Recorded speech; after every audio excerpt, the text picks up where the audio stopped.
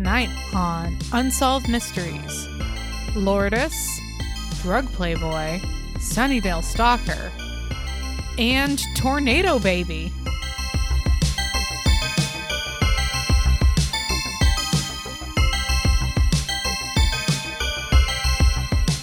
Hi, I'm your co-host, Crystal. And I am your other co-host, Robert, and this is Reenacted, an Unsolved Mysteries podcast, and we are making this recording of our own free will. Crystal. Yeah, that's definitely what's happening right now. Yes, absolutely. We want to talk about this episode so bad. Totally. Oh boy. But before we talk about stuff, you have something you wanted to mention. Oh no, I was just thinking. I had a conversation with somebody at a party over the weekend about how much of our lives are motivated by spite and revenge, and you know, it's increasingly less of a driving factor for me. But I had a reminder I can be the pettiest bitch alive when I was driving home from work. So I, you know, as I may have mentioned previously on the podcast, LA City is not known for its protected left turn. So there's no, in most intersections, there's no green arrow to, you know. Oh. So what ends up happening due to traffic, this is how you make everybody write this down. This is how you make a left turn when driving in the city of Los Angeles. What you have to do is in the left turn lane, you have to kind of like force your way into the middle of the intersection. Okay. And you just kind of have to wait there until it's safe for you on the green light to turn left. And there is an oncoming traffic. Like I said, it's unprotected. So you are facing oncoming traffic. And then what usually ends up happening around rush hour or busier times during the day is there's so much oncoming traffic that you can only turn left basically once their light has turned red and your light has turned red. So you're already in the intersection and you got to wait for all that traffic to stop. It's just everybody knows what to do. Okay. Okay. And what the consequence of that is that if you are in the perpendicular street trying to go straight, is you have to wait for those cars to turn left, even sometimes after your light turns green. It's just how it be. Okay. It's nothing to get upset about. It's just how it is. People got to make their left turns, and they got to do it the safest way possible. And sometimes that means you got to wait a couple moments before your foot can hit the gas before you can go on your green. Okay, so I've set it up. I'm coming home from work. I'm waiting to go straight at an intersection. The light is red. There's a number of cars going through, making their left turns after my light is turned green. The moment, I mean, I'm also not going to like start going into the intersection, even though I have the right of way, because there's like 3 cars like turning left. I'm giving them the space to do it, you know? Yeah. Like the moment the light turns green, even though these people are turning left, the car behind me like goes honk honk, like for me to go. And then I was like, oh, baby, it's on now. So, of course, when it's safe for me to do so, I accelerate as slowly as possible. It's a 1-lane road going each direction. Yes. They can't get around me. And then I was just like, for a couple of blocks, just like kind of stewing on it a little bit. The audacity. Yeah. You know? So I'm driving like 2 miles below the speed limit, grooving. You know, whatever. This car is still behind me. The next intersection, I see that it's about to turn red. Yeah. Now, on a normal day, I would have just stopped at the yellow. Yeah. Again, because I see people, they're trying to turn left. Right. Give them the space to do the left. It's a hard thing to do. But you know what? I would rather leave this person behind me that honked at me in the dust. Because they're going to have to stop at the red light if I gun it through the yellow. Because I'm going to barely make it. And so I've been driving real slow. And then I just gas it as hard as I could through the intersection. And then I was like, looking how I smoked them in my rearview mirror. That they have to wait through that whole other cycle after honking at me. Now, I bet they thought I wasn't even really paying attention while I was driving. Like that wasn't completely planned. I wasn't waiting for the next moment to totally screw them over. Yeah. But I was. The best revenge is anonymous revenge. I usually think Yeah. just revenge where they don't realize you're getting revenge. That way, the odds of retaliation are much less. I don't even think they sort of understood what had just happened. They thought they just got stuck at a red light, and it was. I would imagine. Well, if this is the sort of person who's exasperated at you because of the first light scenario you described, it seems like they're kind of not really aware of a lot, right? Yeah. Yeah. I love this story, Crystal, because being someone who. And I will admit, I guess as the years have passed by recently, I've become less motivated by revenge.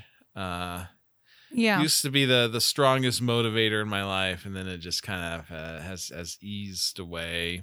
Yeah, same, unfortunately. But when I can issue a little petty spite, like driving slow as to make sure we catch every red light and then speeding up at a yellow and still leave them in my desk. Yes. Nah. I do relish in that because it's just there's two maneuvers in LA that just really drive me nuts, and it's when you're the person trying to turn left and the person also trying to turn left behind you starts honking at you, but they can't see the oncoming traffic. Yeah. So they're pressing you to turn left into what would be probably a fatal accident if you did it when they wanted you to. So you got to stay strong. You make that left turn when you feel like it. You know what I mean? No, And then the second thing is at a green light when you have the right of way and you're going to turn right. But God forbid there's some pedestrians in the crosswalk, right? And so then someone behind you starts honking. I'm like, well, I'm not going to cream a pedestrian. Yes. That's simply not going to happen. And you can't see them. Please stop honking. Precisely, so. Yes. It's audacious. Yeah, I don't know. I guess if I lived in LA, based upon your descriptions, it would not be out of the realm of possibility that if I had to drive, I mean, if faced with the intersection you were faced with, I would just go straight and then at the light beyond that, take a right, then take the next immediate most right, and then the next immediate most right, and I end up on the same road, and I don't have to make any left turns. Yeah, well, congratulations, you've just added 20 minutes to your trip. I'm willing to trade. But yeah, I know a lot of people from out of town, even people from San Diego, have been like, I will do that because I cannot deal with the left turn situation. Yeah. I'm willing to make that transaction. I mean. Because it's the calculation there is that the number of minutes I lose off my life because of the stress of sitting there in the left turn lane. God forbid if some person, much as in your story, came up behind me and started honking. But the amount of minutes lost caused by that stress would probably exceed the 20 minutes I lose by trying to pull off that maneuver. Yeah. Well, I mean, it's well, I find it exhilarating personally. Yeah, I've become so accustomed to working at night. I was working an odd shift where I was like coming in at 3 a.m. And I became so accustomed to that when like we returned to semi-normality and I started coming in at 11 p.m. instead of 3 in the morning, like driving in at 11 p.m., which I mean is a fairly thin traffic time. Even then, like I was like, why are all these cars on the road? And there's like 2 cars, one going each direction, and I'm just like, oh, because I became so accustomed to like my smooth 3 a.m. driving where I wasn't seeing anything. Yeah, I mean, you own that city at 3 a.m. That's what it kind of feels like, you know. It's like, this is my town.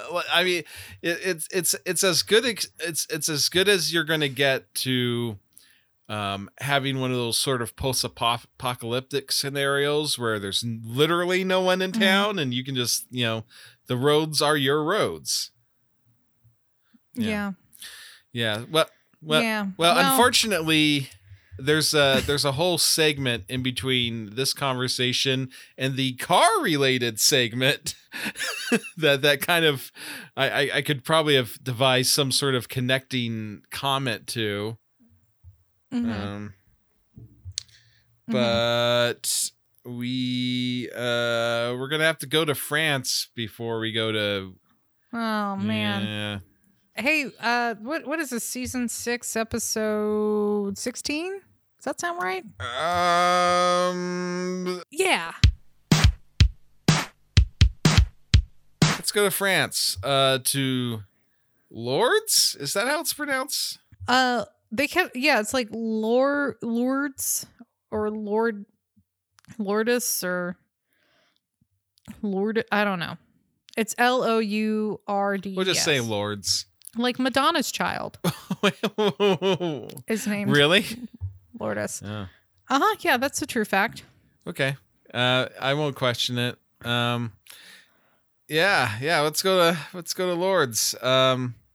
Which, when I first saw I think they had a allusion to this segment in the previous at the end of the previous episode when they were showing what was coming up next. Either that I'm just imagining it. That's also a possibility. I at first was excited. I thought this was like, oh, this is going to be like the third in a trilogy. Like, we had Medjugorje, we had our Medjugorje, we had Our Lady of Fatima, right? And I was like, oh, there's going to be a third Vision type thing, and it'll complete the set. But it's not so much about visions as spring water. Yeah. There's some it's like a hot spring or something that they built a church around because. Well, okay, I guess Saint Bernadette. Did something. Yeah, I guess someone had some sort of vision. But this isn't the story of Saint Bernadette. No, that would have been probably quasi-interesting, at least. Yeah, that would have been interesting. So if you noticed, listeners, why we went on for so long about traffic, it's because we were kind of hesitant to jump into the healing waters of Lourdes, France. Anyway.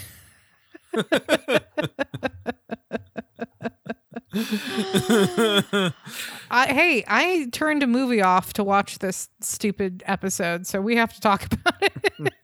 Yeah, I can't believe that the unexplained slot in the Unsolved Mysteries lineup got consumed by this. It's like, I feel like I'm getting cheated out of UFOs. People are dying, Kim. Like UFO something. Right. That would be great. Missing persons, sure. Yeah. Unexplained death. Right. A treasure segment. Why not? Anything. What is this even? What is this segment even titled as? Okay, so like you said, they very briefly touch upon Bernadette. She saw something. It was like, hey, you should build a church here where the spring water is. Yeah. That would have been fun because if they'd done reenactments for it, we would have at least got period costumes. Well, I guess we kind of got period costumes in a loose sense, but we would have had some nice mid 1800s period costumes. Mm-hmm. But no, I mean, it's just, they just sort of, show some pictures and give a little bit of background narration. And they interview, what was it, Father John Loughran, who's like, what is he, English? Yeah, he's the English-speaking chaplain. Yeah. I guess this place is pretty popular as a destination for pilgrims or just people trying to look for something to address their medical ailments. We get some actual live footage of people attending the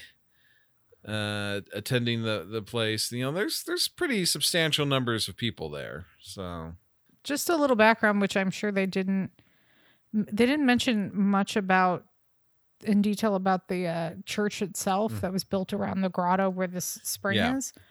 But so I guess the Catholic Church has documented 69 miracles at Lourdes as of 2017. So it was probably a lower number when Unsolved Mysteries aired this, but they should have no further miracles. So keep it at that. Yeah, well, it's also, I mean, I'll give the Catholic Church some credit here because in order to be beatified or to declare something a miracle, there is a pretty lengthy investigative process. I mean, you can question the merits of that process, but there are criteria. You have to have, outside people on your panel or whatever to decide what is and what is not a miracle. And so there is an actual panel in Lourdes, France, of doctors, atheists, and people, priests and whatnot from the Catholic Church that sort of decide what is and what is not a miracle. Yeah. Yeah. And I feel like, because this segment, and I kind of have a theory about this, because the segment's broken down into two. Mm-hmm. We get the story of, Jean Fertel. Yes. Who is French. Yeah. And then we have the story of some other, like some American girl. I think it was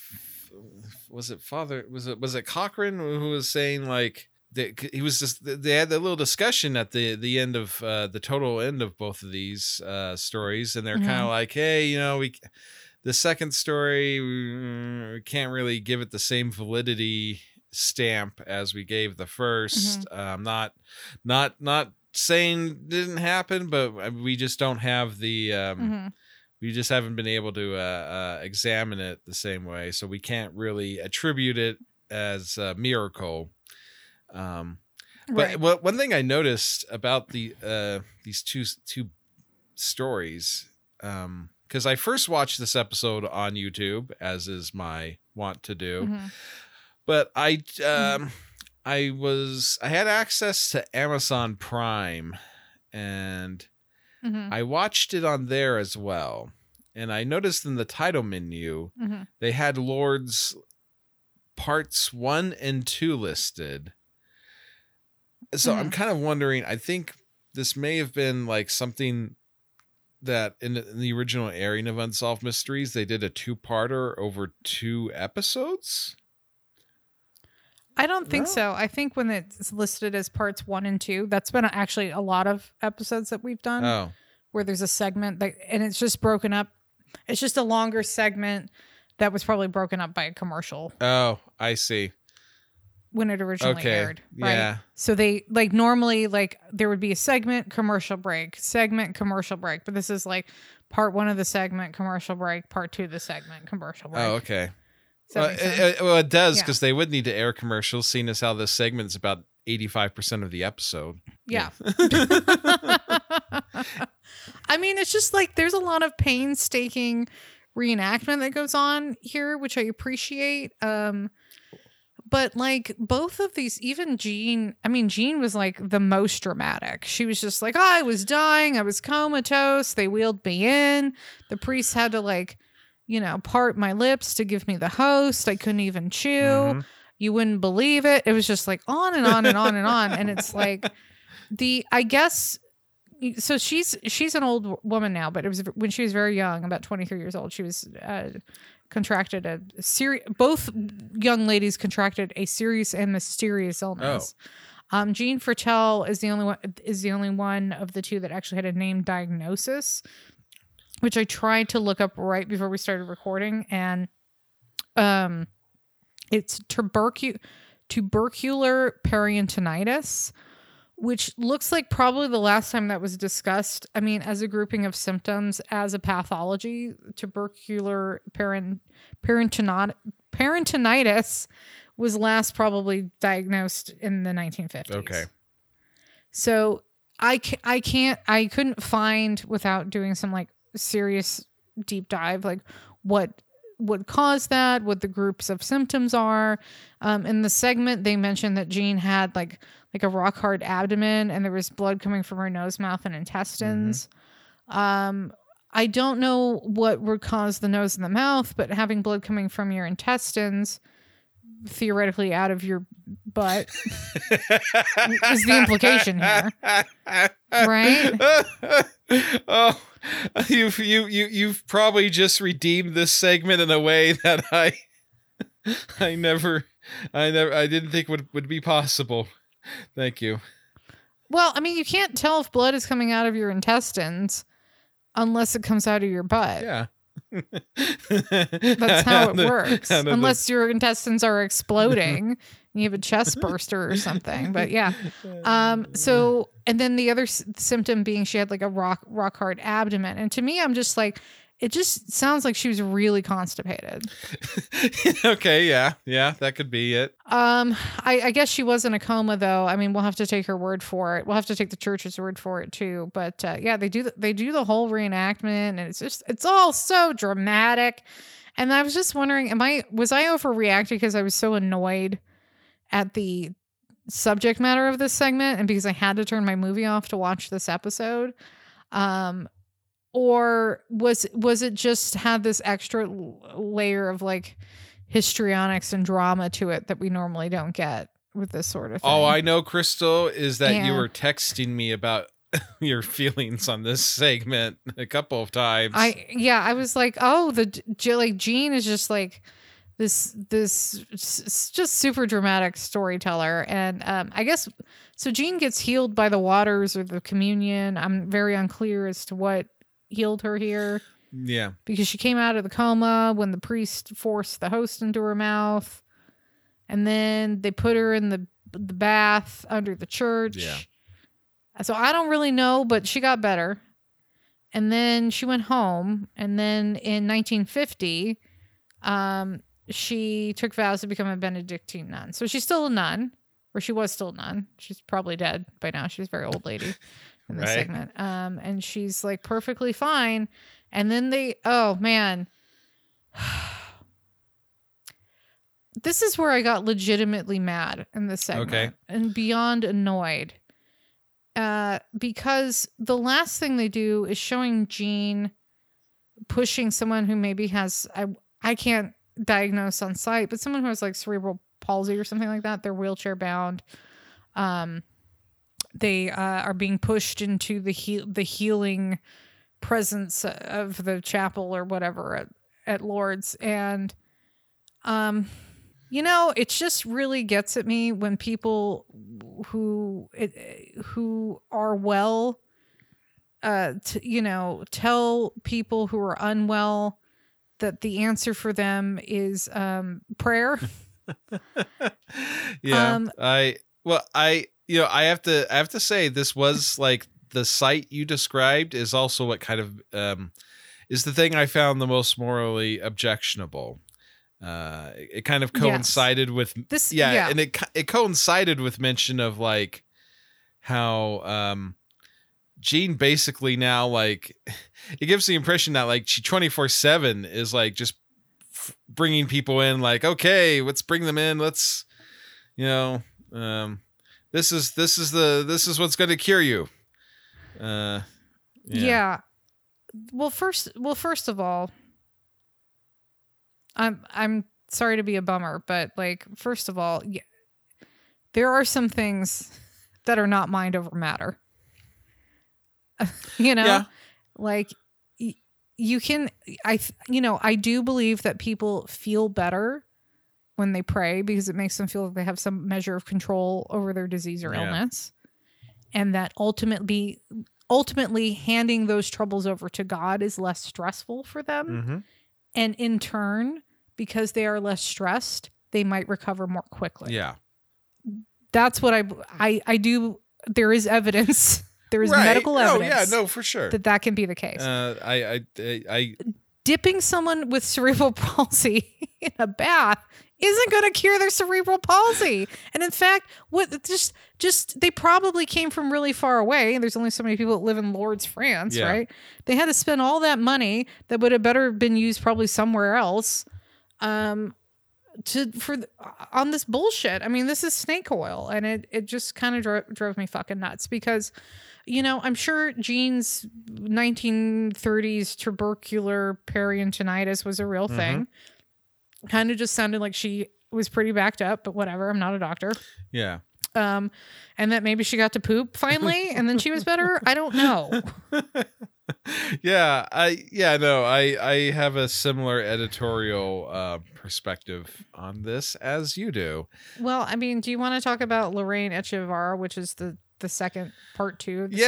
What I found, because what I found interesting about your mention of you mentioned Lorraine also had something real, because I have to admit that, like, watching the segment, because they're just trying to describe her symptoms, like, she had difficulty looking at us and seemed to like roll her eyes. So I was like, maybe she was just a teenager, right?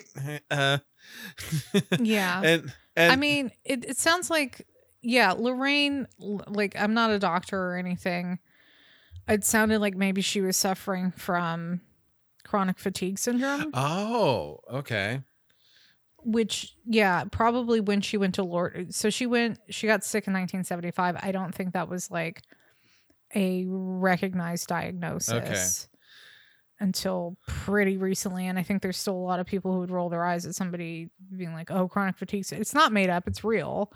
It's a real condition. So that might have been what was going on. But the fact that Unsolved Mysteries is like, she has mysterious illness, and they never, ever mention a diagnosis or anything. And this is ultimately what leads the chaplain to be like, we didn't get to see Lorraine's medical records before she arrived. Yeah. We don't, that's basically what he said. We didn't have evidence of her illness before she came here, so we can't say that she was healed because we don't know what she was sick with. We don't know what to check her for now. Right? So it's not falsifiable. I appreciate the chaplain being like kind of a scientist about it, right? No, for sure. Exactly. And I just want to emphasize, I'm not suggesting chronic fatigue syndrome isn't real, but when I was watching the segment, that's just my guess. Yeah. That's just my guess because they never tell us what was going on with Lorraine. But when I was watching the segment, like, in my mind, I was just like, she's faking it. She didn't want to go to work. Well, I mean, she was like 14 when she got sick. Right. She was just like, hey, it's some of us, when we're young, we fake getting sick to get out of going to school or something. And in my head, what I was thinking was that, her parents were like, you need to get a job, young missy, and, help pull your weight around here and everything. And so she was just like, I'll just fake being sick. And so she just was like, what's the easiest way to do that? Just lay in bed and just not interact with anything. Right. Well, there's also maybe a little Munchausen syndrome going on here. Who knows? Perhaps, but so when she because you had we have the mother in the interview talking about how when she was bringing Lorraine when they had arrived at Lourdes, she was like, "Oh my God, what have I done? I brought her all this way, and like, I don't, like, it just seems like it's making her condition worse, and I don't even speak the language." It's like, which I don't know, like, for somehow I interpreted it as like being some sort of self-centered like thing on her part, where like it's like, well, this was a mistake because I'm not going to get the full experience out of this trip to France, but whatever. Yeah, so Lorraine allegedly experiences what was it she experienced? She just kind of like, she had like a vision or something. yeah, like a kind of vision or something, and it was just basically like, hey, get better. And she was moving again, and all this time in my head, like what I was thinking was like, I was picturing this teenager as she's being wheeled into this French, church over hot springs, and her mother's stressing out about whether she's doing the right thing to help her child recover. That Lorraine, like, her inner monologue is basically just like, well, I've faked this for quite some time. I've faked it through the doctors, through the psychiatrist, through everything, and we're kind of coming to the point of no return here, I guess. I guess I'm gonna have to. Right.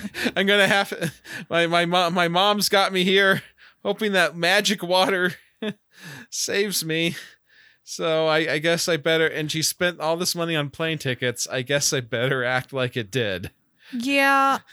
I mean, Lorraine was pretty effusive as an adult with like, this is like her whole identity, how she was healed at Lourdes. And I don't know, just the whole, okay, let's do a thing. Unsolved Mysteries did not give us the timetable between Lorraine getting sick and them going to Lourdes. Yeah. But Lorraine becomes ill in November of 1975. Okay. They go to Lourdes in March of 1976. So 3 months before they're like, oh, this is the only thing that'll help. Let's go to France. Oh, wow. Yeah, I guess I didn't realize that was the time frame. I thought this was like a years they long made it sound thing. like it was yeah, years. That's what I thought. Yeah, no, it was 4 months between Lorraine falling ill and then her family deciding to go to Lourdes.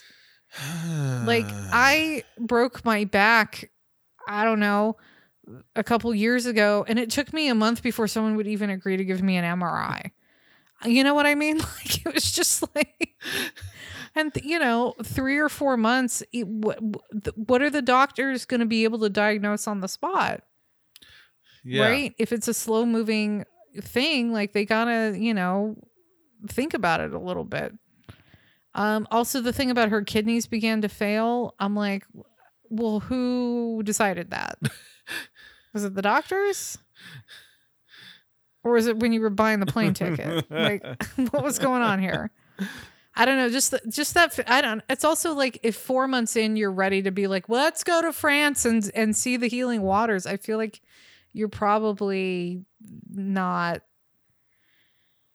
You're probably more inclined to believe that this is going to be helpful.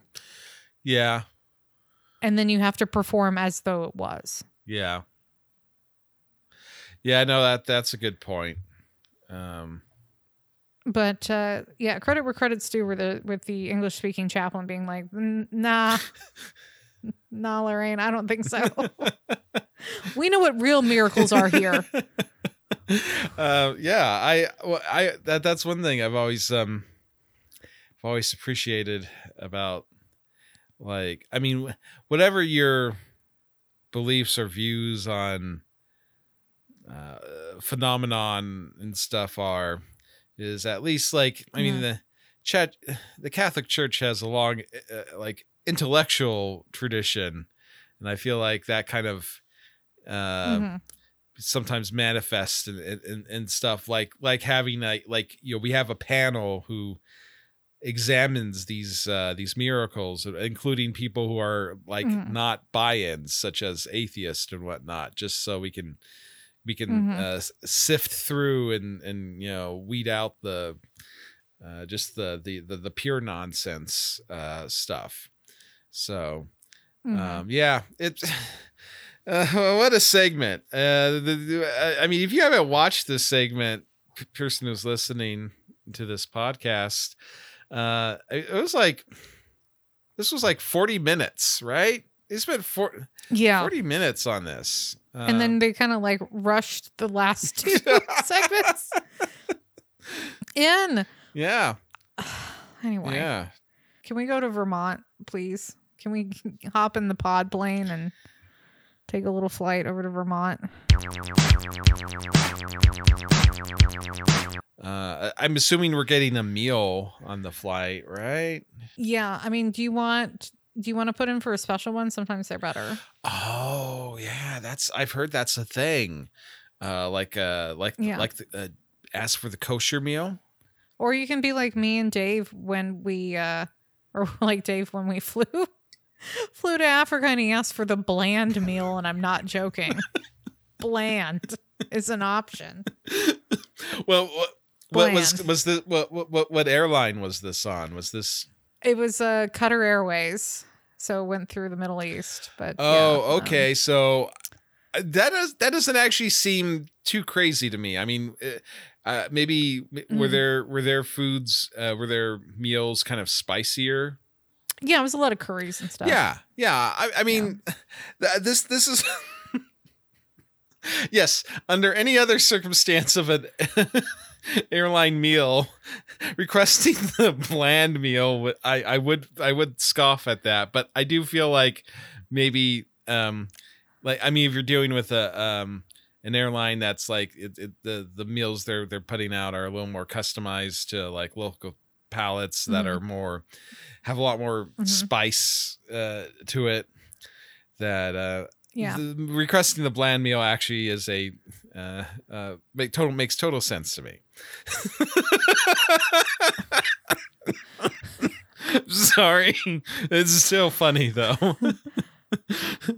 Well, the other funny thing about Qatar Airways is they have a 1 Falcon per person allowance.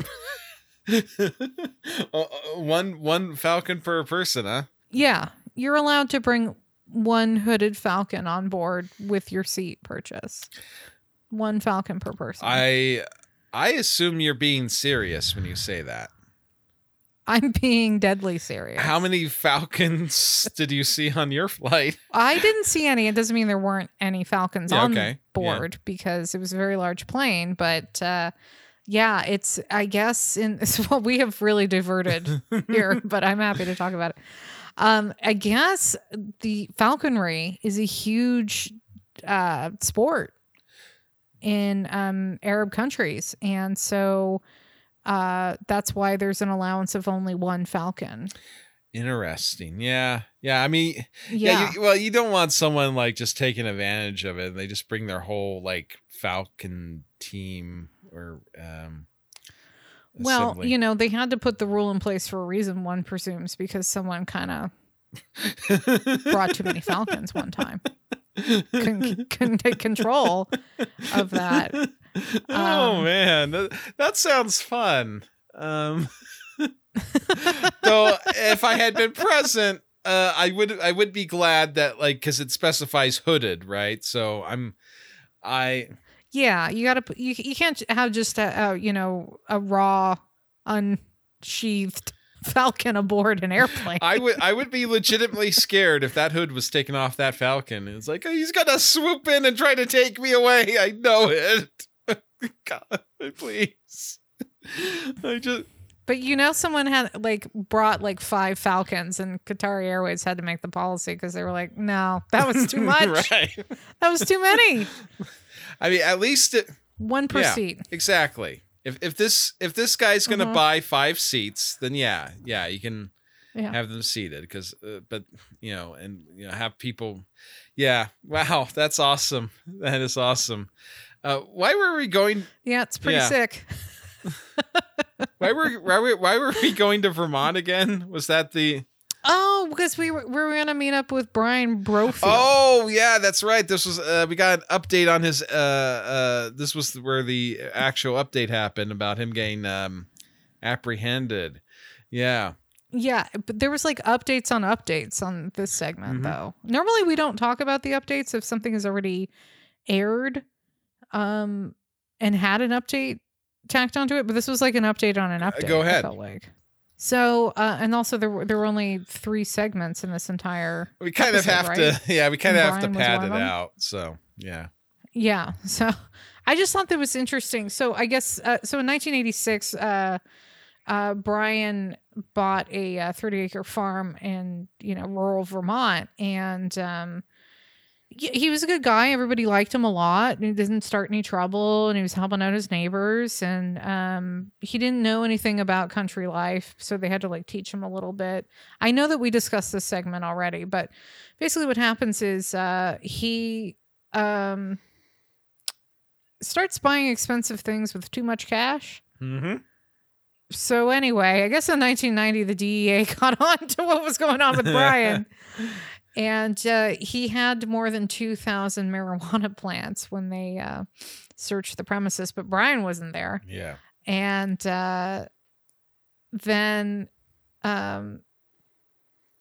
so Brian pieced out. So that's the wanted portion of this, the original wanted segment. So there's it's really cute. They show the Unsolved Mysteries call center. There's a reenactment of the call center where some guy rushes over to somebody else's cubicle with notes we got him, we found Brian. It was really cute, you guys. It's just the idea that there's a fully staffed call center for Unsolved Mysteries, and they're just breaking cases left and right. There happens to be a camera in there. It's fun. So Brian, I guess, was spotted in Paso Robles, California, which is not too far from where I live. And then, as they say in the segment, Unsolved Mysteries aired at 8:00, and Brian was gone by 8:15. So Brian, but here's the thing: the tip that they got was from Paso Robles. Mm-hmm. And they realized that Brian was one of their neighbors. What kind of narc do you have to be? This man wasn't hurting anybody. He was just growing a lot of weed. As far as Unsolved Mysteries tells us in the first airing of this segment, and then now, he just had a lot of marijuana plants. Okay. Right.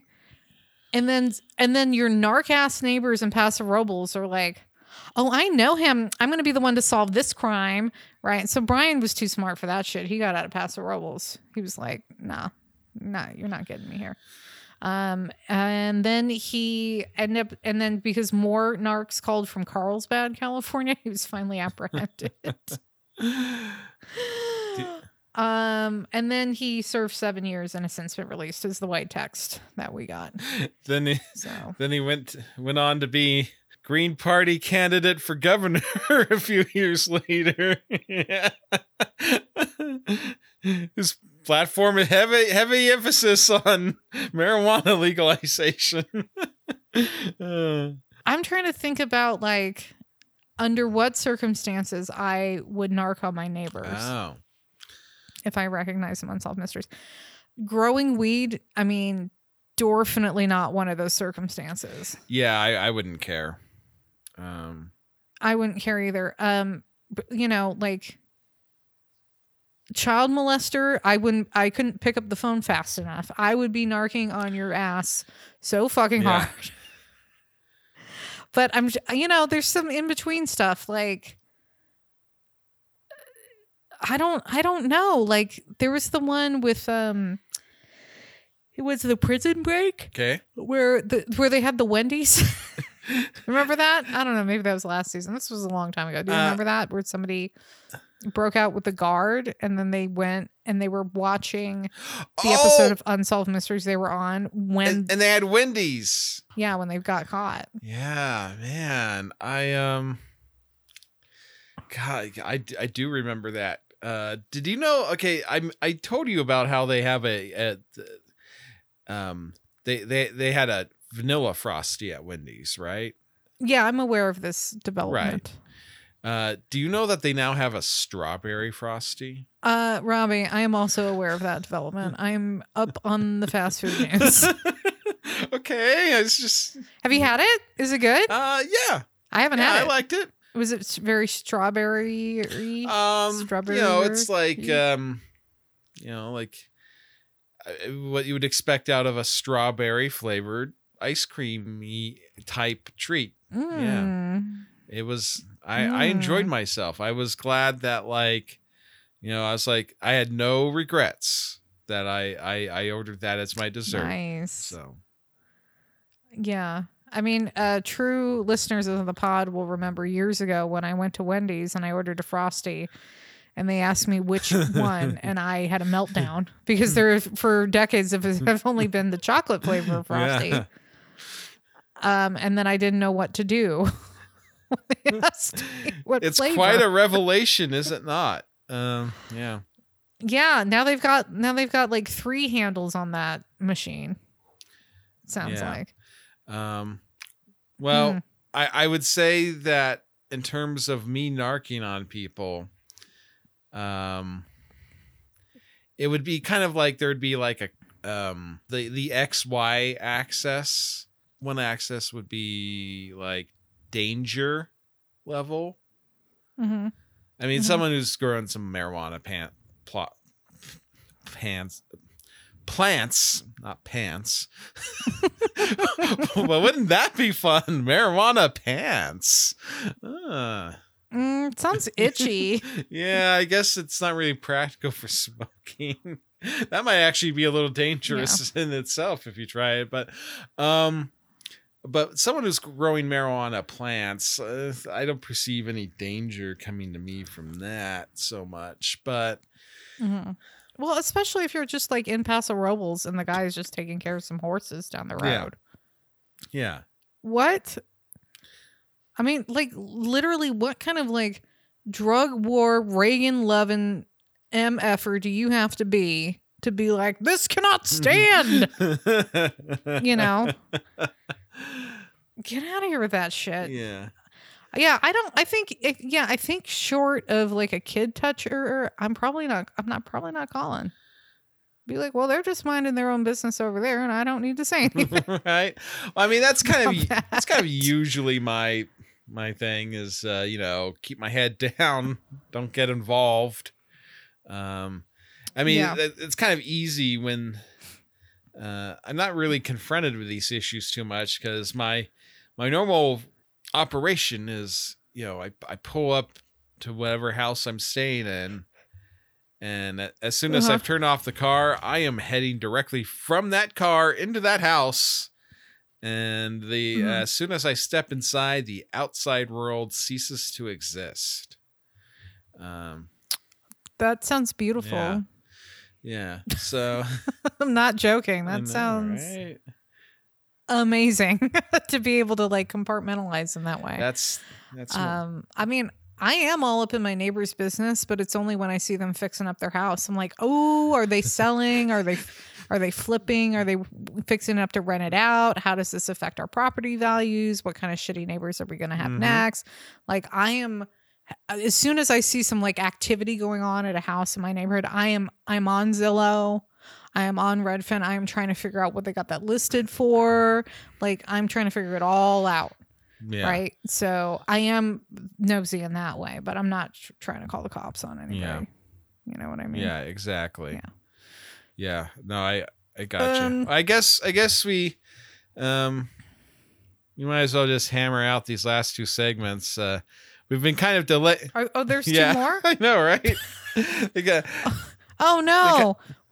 Okay, well, why don't you, is the next one Vernice Bradford? No, this is the Oh no. I forgot there was another one.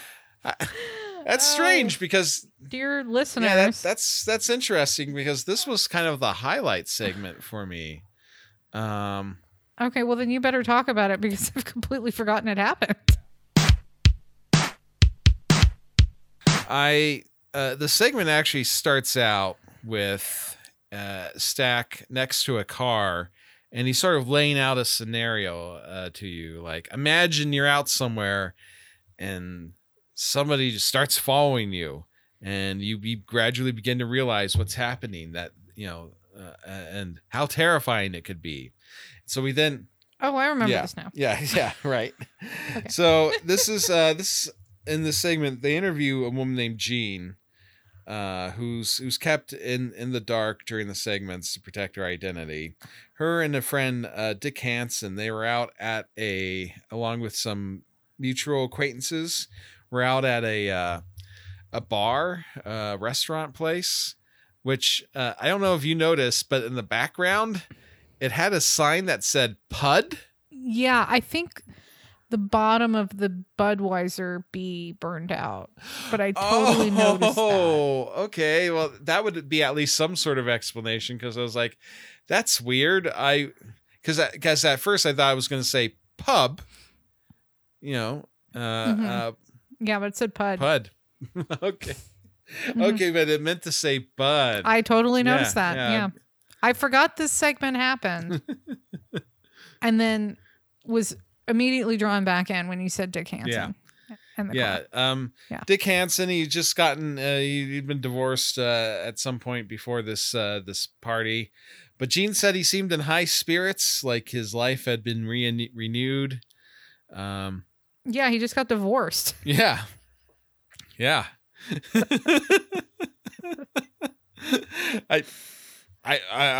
that how that feels? I'm not experienced with these things. Well, I've never been divorced, but I can see like not being in an unhappy marriage anymore being a pretty good day, right? Oh, yeah, you're right. I guess I was, because I mean I was looking at it from the perspective of like, what if it was like unexpected or whatnot. Well, I guess if you're not expecting it, you're probably the source of the problems, right? like, what? Where is this coming from? Smash cut to a montage of not listening to the spouse and all sorts of things. Anyway, Dick is like really happy. Then we cut to like he and Gene, like they drove from wherever they were to the front of a restaurant on a empty road at night. Well, not empty, but non-busy road at night. Because that's where he had parked his truck, and he was gonna get out from her car and get into his truck to go home. And we have a little in the reenactment. I don't know how much of this is editorial interpretation on Unsolved Mysteries part, because they have this little conversation where Gene like says something like, "Hey, you gonna come over to my place for a few hours?" And Dick is kind of coyly like, "Well, I don't know. You want to start something up again?" And I was like, "Oh." So it's not just that they're friends. Yeah. I guess they had maybe like a past, and now that he's divorced, free. I was like, oh, okay. I wasn't sure if this was something that had been the producers of Unsolved Mysteries had been informed of, or they just sort of put a little editorial interpretation on. But it was I guess it makes the subsequent events that happen all the more tragic, because they're in the middle of this sort of flirtatious exchange when a car pulls up behind Gene's car. Mm-hmm. And at first, Jean thought, because there was a post office box near them, she thought, oh, this person, they want to drop some mail in to the post office box. He's just sitting there and he's like creeping them out.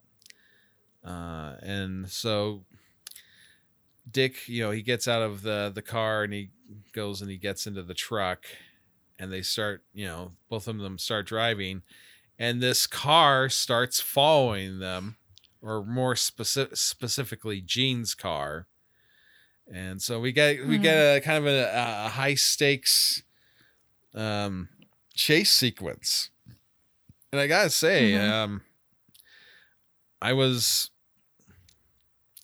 pretty engaged in this chase. Like a lot of movie chases, I kind of zone out on because I'm not invested in them, so I don't really care. Like, I mean, there's no crashes, there's no nothing here, but I was, I had more invested in what was going on with this situation. And also, I don't know if you noticed, but they have, like, in the reenactment, they kind of have a shot where you kind of more or less distinctly see the face of the guy in the car that's parked behind them. It kind of looked like Stephen Root from News Radio.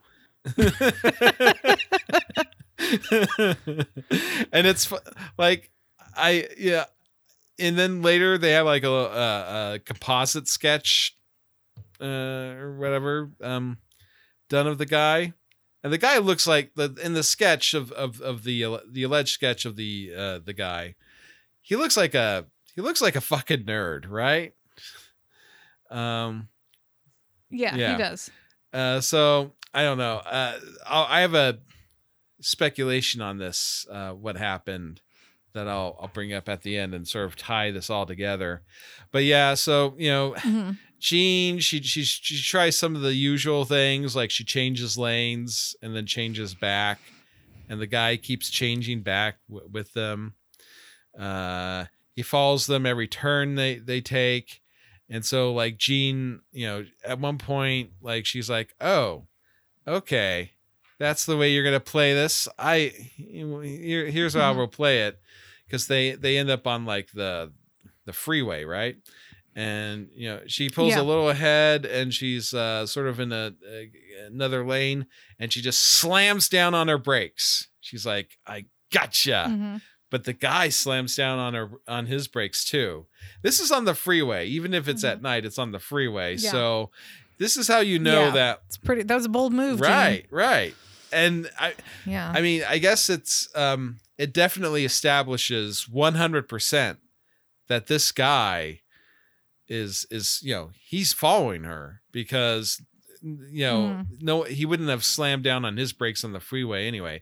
So Jean catches up to Dick, and like she tries yelling at him through her car window, like blah blah blah, and, you have to get to the police or something. And Dick's like, I can't hear you. Take the next turn. So they take the exit, and Dick pulls over. Jean pulls over behind him. And the guy pulls over behind them, and Dick is finally like, he gets out of his car, and Dick's a big guy, right? And they mention because that he used to play football in high school, so he has like a big football player physique. And he goes walking over, and he's talking to the guy, and Jean, like, Jean, when she's recounting the conversation, she's pretty honest that, like, most of the times the man spoke, she really couldn't hear what he was saying, so she only really got Dick's side of the conversation. But it culminates with Dick being like, you get the hell out of here. And Jean, she gets back in her car, and she just figures, we're going to be on our way. Unfortunately, the guy in the car proceeds to shoot Dick twice. Once in the chest, once in the neck. And unfortunately, I mean, he does not regain consciousness, and I believe he's already dead by the time that the paramedics get there. So Mm-hmm. They trying to figure out who this guy was. Like they talk with some police investigator who said that like he's like, what was he said? Most murders radiate out from either sex, drugs, or money. Was that the trio? Mm-hmm. Yeah, I think it was. Yeah, sex, drugs, or money. Yeah. But in the case of this murder, it's like we don't really have a connection in any of those cases. So the hypothesis that the police have is that because Gene has a 49ers type plate on personalized plate on the back of her car. Yeah, 49er hugs. Yeah, 49er hugs. 49er hugs. That's what it said. Which is like, it's kind of like adorable, right? Like I'm gonna have a it's personalized cute. plate for my sports team, and I'm also gonna but it's gonna also be about hugging. It's like It's cute. It's cute. I like that for her, and I'm sorry it got her friend killed. killed. Yeah, most innocuous. Well, that's what the police think anyway. Yeah. They think that this guy that was following them was a fan of a rival team and maybe thought Dick was a player on the team because of his size. build. Yeah, right. And that's as good a theory as any because this segment was actually like really terrifying. Yeah. Yeah. Maybe that's why I like blanked it out because I got too scared. But yeah, so I mean, we all knew Raiders fans were ratchet, but this is like another level. Crystal, I was totally like the next thing I was going to say Did I steal your joke? was going to be a Raiders joke. I was like, joke? Chris, I was like, because I was going to just be like, I can't recall. Were the Raiders in the Bay Area at the time? Yeah, they were by the 90s. Yeah, they were. Yeah, so millennials. The Raiders used to play in Oakland. Mm-hmm. So there was a cross. It was the cross-bridge rivalry between the San Francisco 49ers and the Oakland Raiders. So the Bay Area in California had two professional football teams. The Raiders, before they were in Oakland, though, were in LA. Mm-hmm. So the rivalry was already across California, and then they got a little closer. Now they're in Las Vegas. Yeah.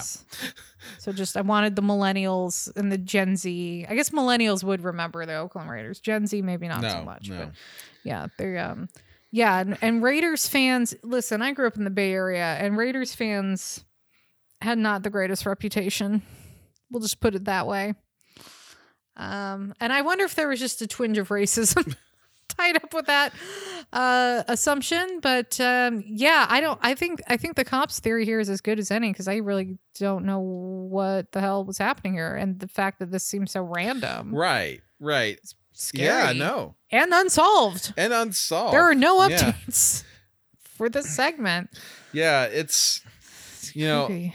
And it's a theory that just fits the facts because like the thing was when he pulled up behind them, Dick had been driving Gene's car from wherever they had been out at to where his truck was parked. Mm-hmm. So from the perspective of this guy driving, he's like, oh, there's that big football player, driving his car with his, license plate, so, he's clearly thought he was a 49ers player.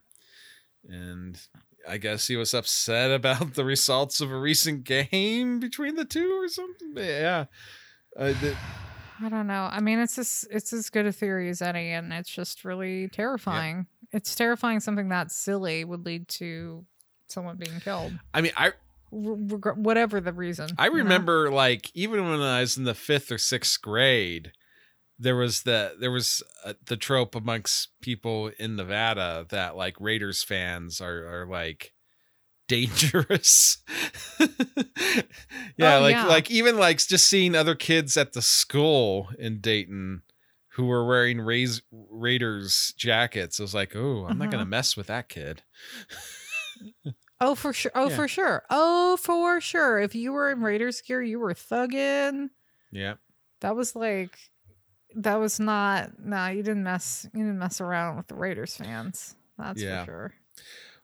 Well, do you want to? Anyway. No, I don't, but we can. Gotta plow through it. Boy. Okay. Anyways, there was a tornado in Murfreesboro, Arkansas, 1915. And yeah, it really fucked everyone's shit up. I guess $4 million in damage occurred in today's money, or in 1993 money, which I have to imagine back in 1915 in Murfreesboro, Arkansas was probably the entire town. Yeah. And there was a family, the Bradfords. Yeah, that's who they were. And they had two young children. And at the time of the tornado, Ruth, the mother, was 6 months pregnant with her daughter, Vernice.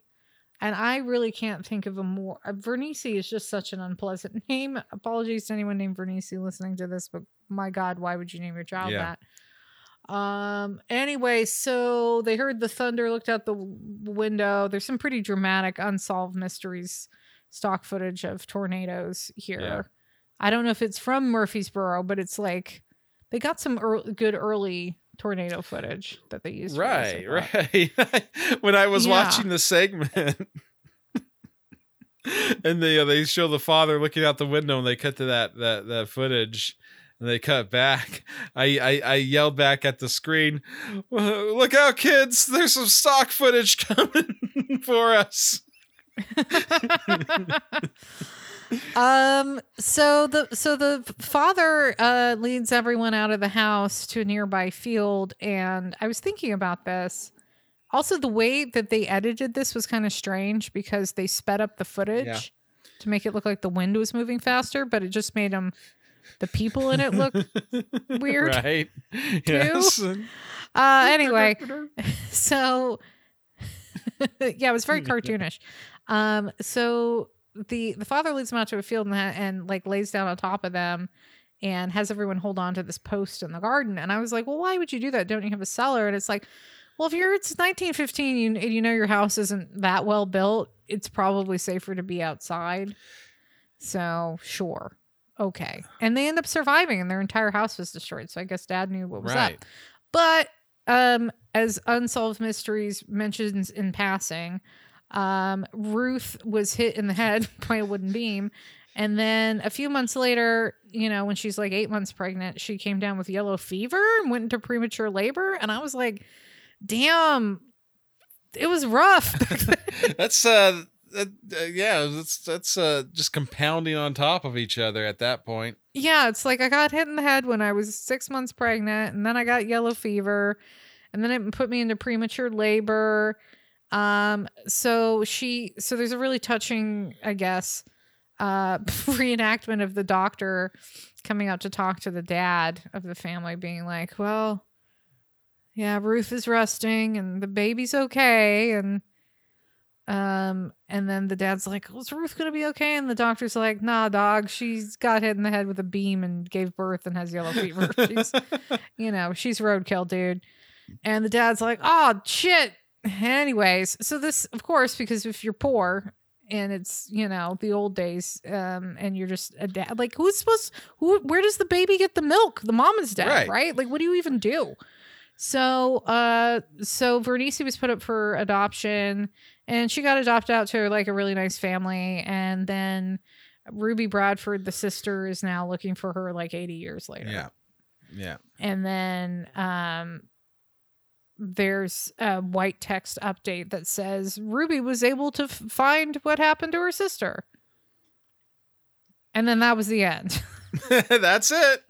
And I was like, well, that was kind of like weird, because usually for lost loves, when they find the sibling or whatever, they do either the family takes some home video or they send a crew out or something. I'm like, there's got to be a little bit more to this. And so the wiki tells us that Ruby did find out what happened to her sister, who was renamed Mary Pernice Logsden, but she had passed away in a tragic accident in the 1940s. Okay. So this is coming, I don't know, 5 decades too late. I guess. Yeah. Okay.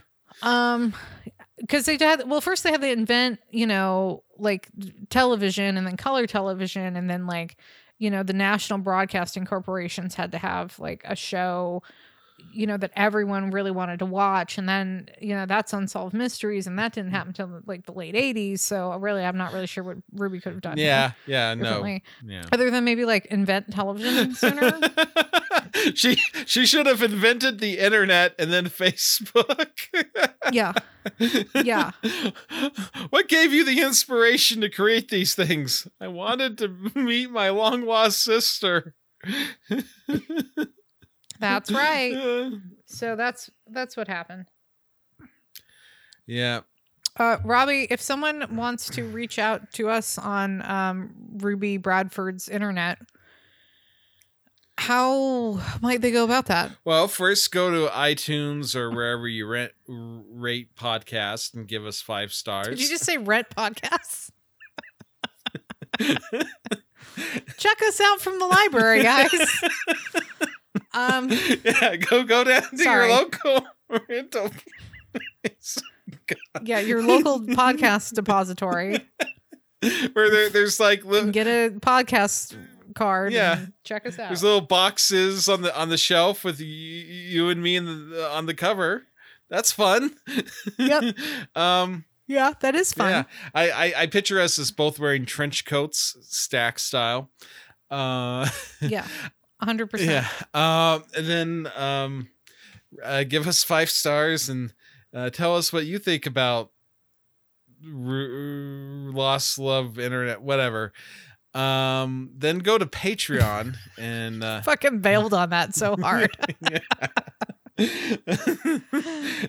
us $1 tier and you just $1, please. Yeah, $1 a month will sustain this podcast, and if you give us $5 a month, even greater reward. This podcast will sustain you. Yes. And who knows, perhaps what ails you will be cured. Yeah, if you bathe in the waters of Reenacted. Yeah. And then Unsolved Mysteries podcast. And then send us and tweet at us Reenacted Pod. And yeah, while you can, while Twitter still exists. Yeah. And tell us about your hot spring experiences there and Miracle. Yeah. And then if you really want to get no, I don't want people doing that. Actually, don't tell me about your hot spring experiences. Oh, no. What are you worried about? That the stories will be gross? Yeah, which is usually going to be the case. And then if you want to send us a lengthy diatribe, feel free to send us one at reenacted@gmail.com. Hey, Robbie, do you want to do the thing? Join us next week for another edition of Unsolved Mysteries.